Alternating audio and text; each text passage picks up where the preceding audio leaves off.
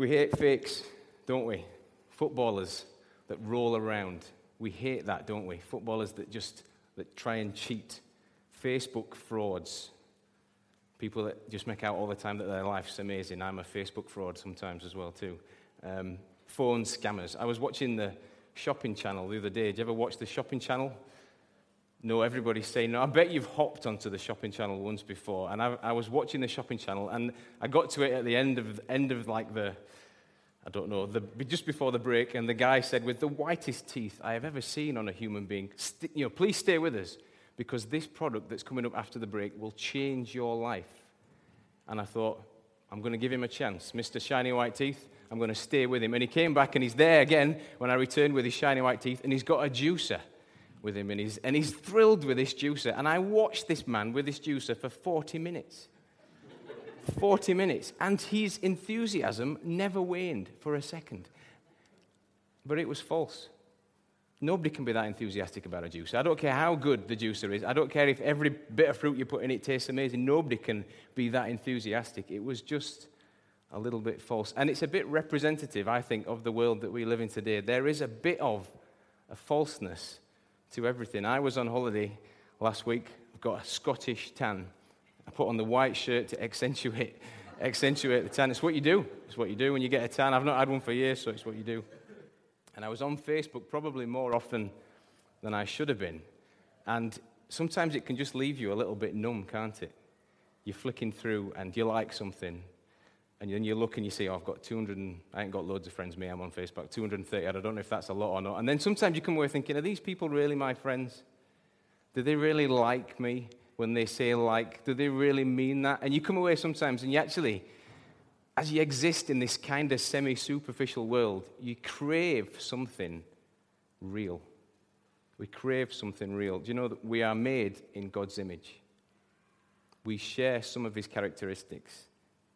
God hates fakery, loves the sinner, loves the fake, but hates the fakery, especially when it's related to him, and he craves something real, genuine, and authentic, just like we do. A couple of verses that have kept coming up as we've gone through Luke's gospel, and they're really helpful again today, and I want you to think about what they show us about the heart of God. How do these verses reveal God to us? These people honor me. Jesus says this to the Pharisees as he's grumbling about how they keep the law. These people honor me with their lips, but their hearts are far from me. What does that mean? What does this show us about God?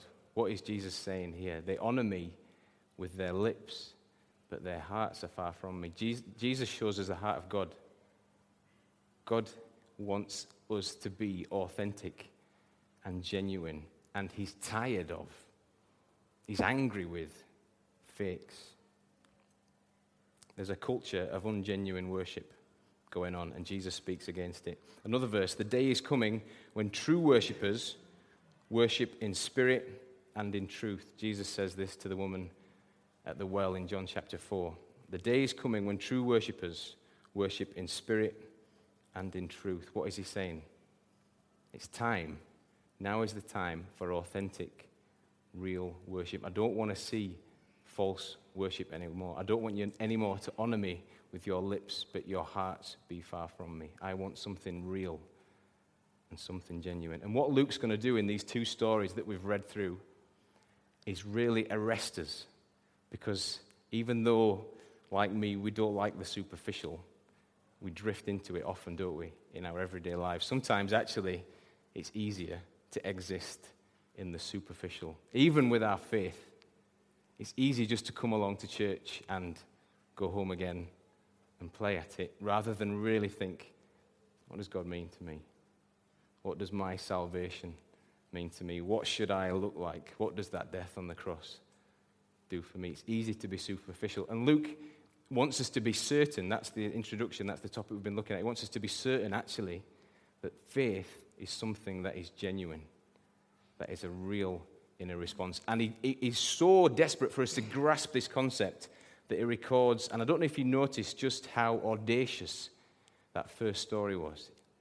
When this woman walks in, and we're going to go through it, he wants to arrest us and grab us so that we can't drift in anymore just to practice our faith and go through the motions. He wants us to be changed by it. Just to set the scene a little bit, there's two big questions that kind of run through this part of Luke's gospel. And this question, who is this, comes up. Did you see it in the text? Did you notice the who is this question? It repeats itself over and over and over again. Who is this? Remember the paralytic man brought through the roof? We learned about it from Paul a couple of weeks ago. And Jesus heals him. And yet, what everybody says is, but more importantly, I should say, he forgives his sin. And everyone goes, who is this that forgives sin? So Luke pens this question to keep this question in our mind. Remember when Jesus was on the boat with the disciples and that storm came? Do you remember that story? And Jesus is asleep in the bottom of the boat. I love that he's asleep. It's just, he's so at peace with the world. And then the disciples come down all panicked and wake him up. And Jesus comes and he's angry with the storm. He rebukes the storm. He calms down the wind and the waves. And the disciples, what do they say? They say, who is this? And if you read through chapter 6, 7, 8, and it's answered actually next week, we'll come to it next week. There's a good answer from Luke. The question keeps coming, who is this? Through the eyes of the people, who is this? Who is this that touches dead bodies and yet is holy? Who is this that dishonors the Sabbath in our eyes and yet he's holy? Who is this? And we're going to look at how Luke begins to answer that question. I guess if Luke was the editor of one of these Scandinavian noir docudramas, have you seen these programs? These like distant, cold, like detective dramas. Wallander, that's what I'm trying to look for. Wallander. He would perhaps use the editor's trick of showing Jesus' face looking off into the distance with some mystical music playing over it. But he doesn't have these techniques. He's just got a pen or a quiver or whatever he had, and he keeps this question in our mind. He wants us to be thinking about this. Who is this? Who is this Jesus? And as this question comes at us from one angle, there's a question comes back from Jesus to the people. The question that comes back from Jesus to the people is, where is your faith? These two questions run parallel with each other. The people ask of Jesus, who is this? Who is this that forgives sins? Who is this that has authority over death? Who is this? And the people, and Jesus' question back to the people is, where is your faith? Remember on the same boat story, as the disciples are panicking like mad, Jesus says to them, where's your faith? Remember the story of the wise and the foolish man? The wise man that built his house upon a rock, and the foolish man that built his house upon the sand. What's Jesus really saying in that story? He's saying, what's your foundations built on? Saying, where's your faith? These two questions run parallel, and Luke begins to answer them. And actually, he draws us to this parable, the parable of the sower. And he kind of shows us what happens when these two things come together. What happens when they find out who Jesus is. So let's read it through together. And just to set the scene perhaps a little bit more, I think we come to this parable, we know what it's all about a lot of the time. I think to actually be there, hearing it, waiting for it, might have been a bit of a different experience. I think the people were expecting a war cry. These people have been oppressed for a long time. They want their country back. They want their way of life back. And when they hear Jesus telling stories about the kingdom, it's a little bit like how some people's ears prick up when we talk about independence or leaving Europe and Brexit. We're motivated and we're engaged. And when people hear that Jesus is talking about the kingdom, they are motivated. They are engaged. They've dropped what they were doing. Some people have left their jobs altogether. Others have skipped work and come to hear what Jesus is going to say. Some people in the back of their minds are thinking, I'm ready to let my son go off to war for this guy. This guy can do miracles. He's talking about the kingdom. I'm interested. I'm engaged. And then Jesus starts to speak and tells them an anecdote about agriculture. Can you imagine? These people are scratching their heads. Let's read it through together. 8 verse 1. After this, Jesus traveled about from one village to another, proclaiming the good news of the kingdom of God. 8 verse 5. A farmer went out to sow his seed. As he was scattering the seed, some fell on rock, and when it came up, the plants withered because they had no moisture.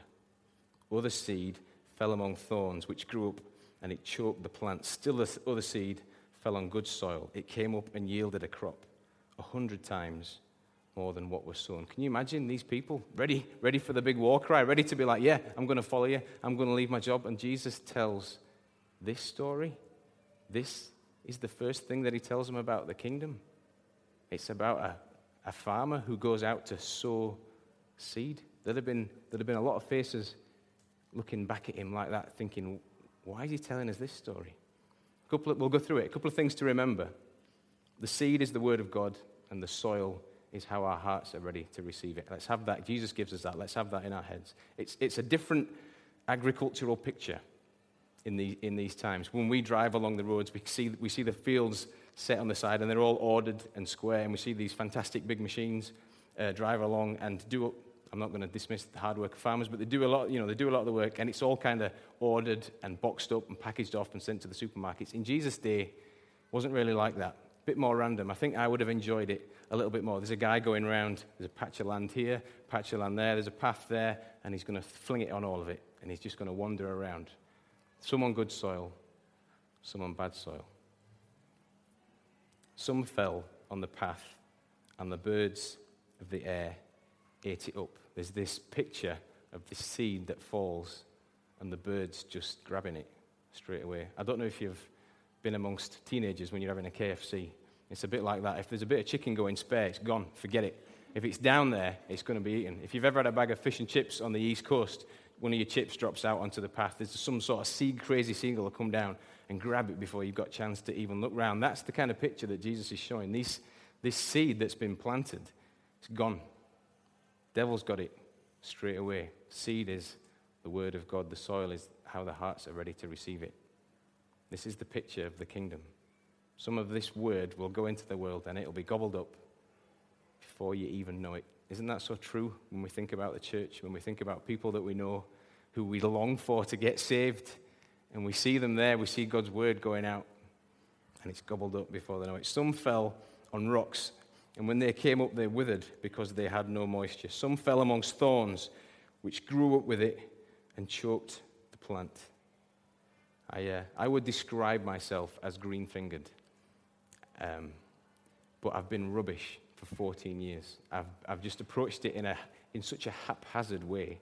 I've bought plants, and I've kind of just flung them, and my soil is not great. It's a new build, and it's all clay in the soil. So I've just flung a tree in there, and I've stared at it, and for a couple of weeks, it's looked like there might just be life there. And it's warmed my heart, and I've been a little bit thrilled. And then it's died, and I've looked at the tree as if to say, what a rubbish tree. And I'll go back in and complain to my wife, Jude. I'll say, these trees are rubbish.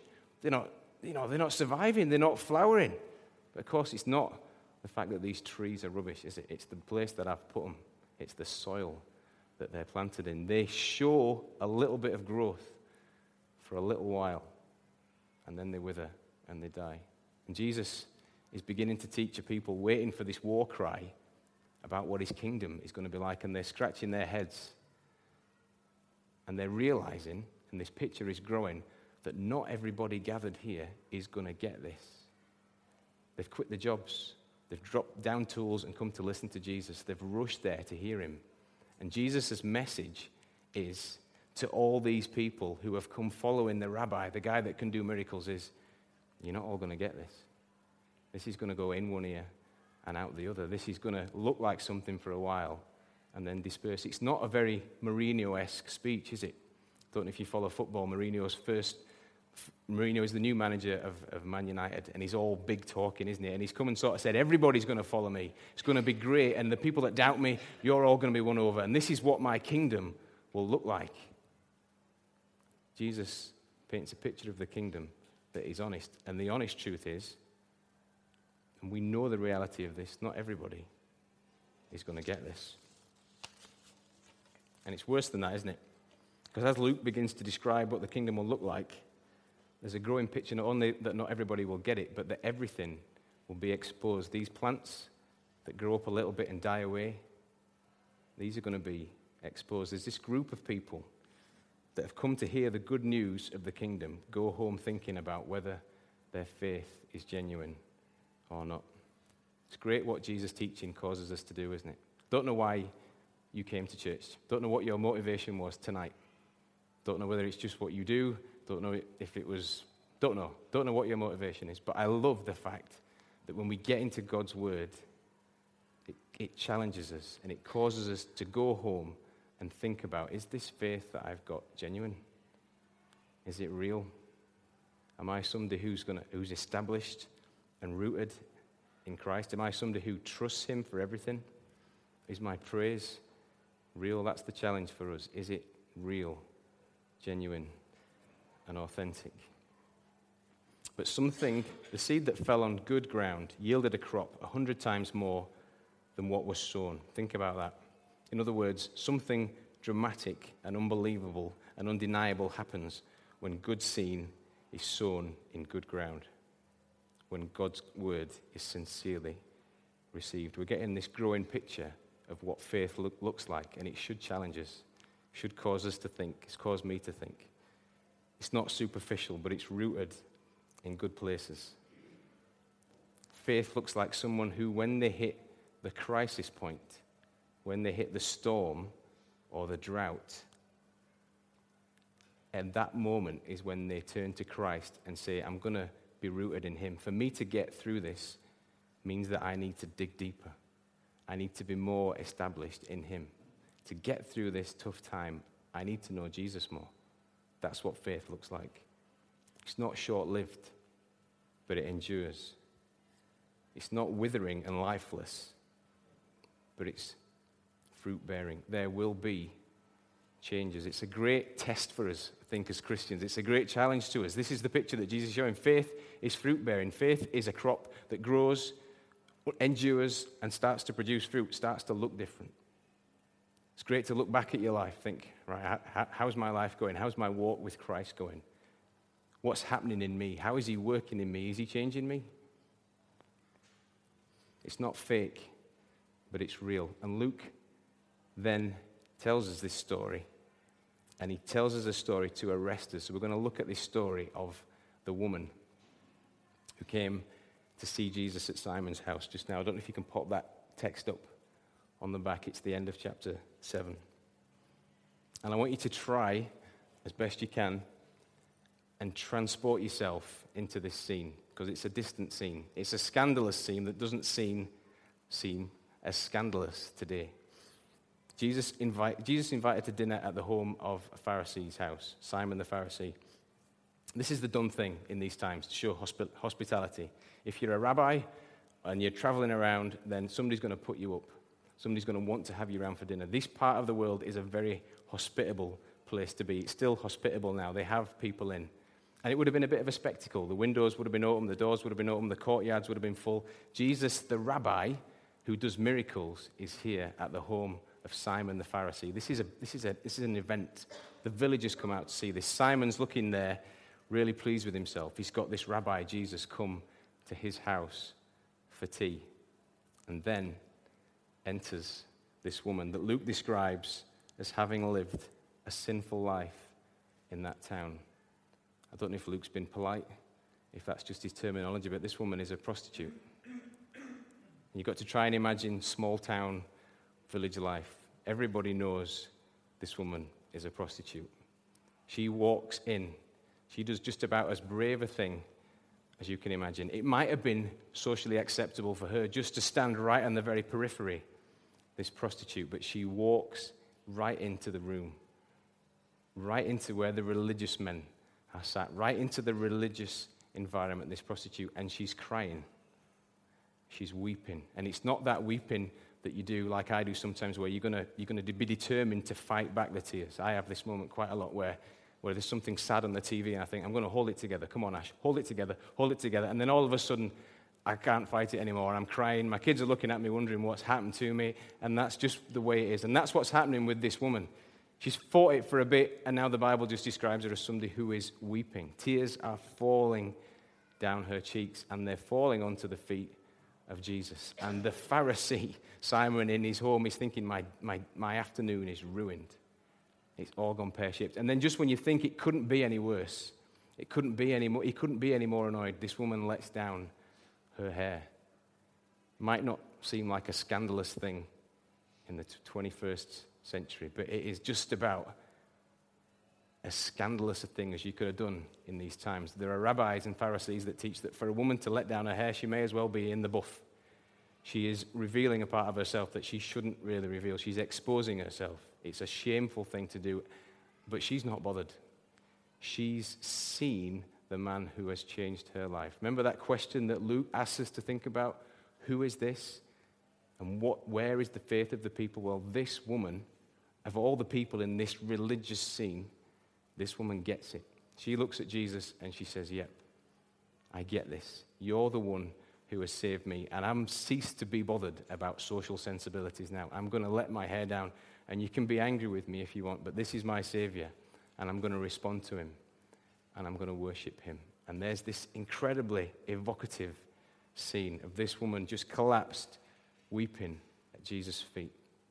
Simon the Pharisee is looking on the whole time. He's angry. He's annoyed. He's thinking his day has been ruined. And his question at the start of the day from the text was, is this man a prophet? Can you see it in the text? And his conclusion that he comes to is, can't be. Can't be a prophet. Because he wouldn't let this woman wash his feet if he was a prophet. Let me just set the scene for you. In these times, when you sat down to eat, you lean on your left hand and you're facing forward, and you eat with your right hand, and your feet are kind of dangling away behind you somewhere. So this woman, when she comes in to wash the feet of Jesus, she starts washing his feet. Jesus can't see her. And so Simon the Pharisee is looking on saying, yep, Jesus can't be a prophet, because if he was a prophet, the power that prophets have, he would have known that the woman behind him is a prostitute, and he would have stopped this. But the truth of the matter is, and it's brilliant how Luke writes this, he is a prophet. He does know who the woman is, and he knows Simon's thoughts. It's incredible, isn't it? This religious scene, the religious man has God, God's son, but theologically speaking, God in his house, and he doesn't get it. Think of the crops that shoots up planted in rocky soil that looks like something's there, but actually fades away. I wonder if Simon's a little bit like that. He doesn't get it. And Jesus, brilliantly, beautifully, wonderfully, just lets all this play out. Doesn't say anything. Lets the prostitute weep and wash his feet. Looks up at Simon, raging mad, and keeps quiet. And eventually breaks his silence and tells Simon this story. He says, Simon, I have something to tell you. Tell me, teacher, he said. 2 people owed money to a certain moneylender. One owed him 500 denarii and the other 50. Neither of them had the money to pay him back, so he forgave the debts of both. Now, which of them will love him more? Simon replied, I suppose the one who had the bigger debt forgiven. You've judged correctly, he said. Jesus says to Simon, of course this woman is happy. She's been forgiven a great debt. But what Jesus does is draw attention to this woman's legitimate happiness in light of the extent of her forgiveness. And in doing that, Jesus causes Simon to look at his own shallowness, his own life. In fact, what Jesus is doing and what the kingdom does is expose what's not real. Simon's stood there, faced with his own hypocrisy, his own shallowness, and that's what's challenged. He's confronted with his own religiosity by this sinful woman's genuine response. Our world is littered with Simons, littered with hypocrites. Christianity has its fair share. I'm not going to say littered, it has its fair share of hypocrites. And I would say, when you ask the question, what puts people off Christianity the most? What puts people off Christianity the most? Most people would turn round to you and say, hypocrites. I think you're hypocrites sometimes. That is the brush that we are tarnished with. And I would guess that there's people here who have experienced hypocrisy, and I would be fairly certain that all of you know somebody who won't come to church because of the hypocrisy. I want to give you some truth from this passage. This parable and this story teaches us that when the kingdom comes, everything will be exposed. Everyone, the hearts of all men will be seen. The hypocrites will be shown up for who they are. I want you to stand firm in that. I want you to remember that when you're going mad at other Christians, when you're really struggling, when there's a story like there was in the news this week about a so-called Christian worker who has abused 200 kids, I think it was in the Philippines, and it breaks your heart. And you think, what are people going to think of us? Everything, good and bad, will be exposed. With this kingdom, genuine faith is prioritized. Luke shows us that disingenuous observance is not faith. Going through the motions, just keeping the rules, attending church as part of your cultural heritage is not faith. When you look at this woman, she's got everything wrong. She's lived a sinful life. And even in putting it right, she's broken half the rules in the rule book. And yet, what shines through? What is Luke wanting to show us? The genuine nature of her faith. It's messy. It's mixed up. It's not what the religious people wanted to see. But it's where salvation was. What does Jesus say about this woman? Jesus sees this woman. She can't escape her reputation. But her faith is so obviously genuine. Jesus says to her, go. Your sins are forgiven. The story of salvation in this story is the woman's. The scene of a religious setting. The story of a religious man who sprouted up a little bit of faith. But the person that goes home saved is the prostitute. And she evidences her faith by her fruits, her genuine, authentic response.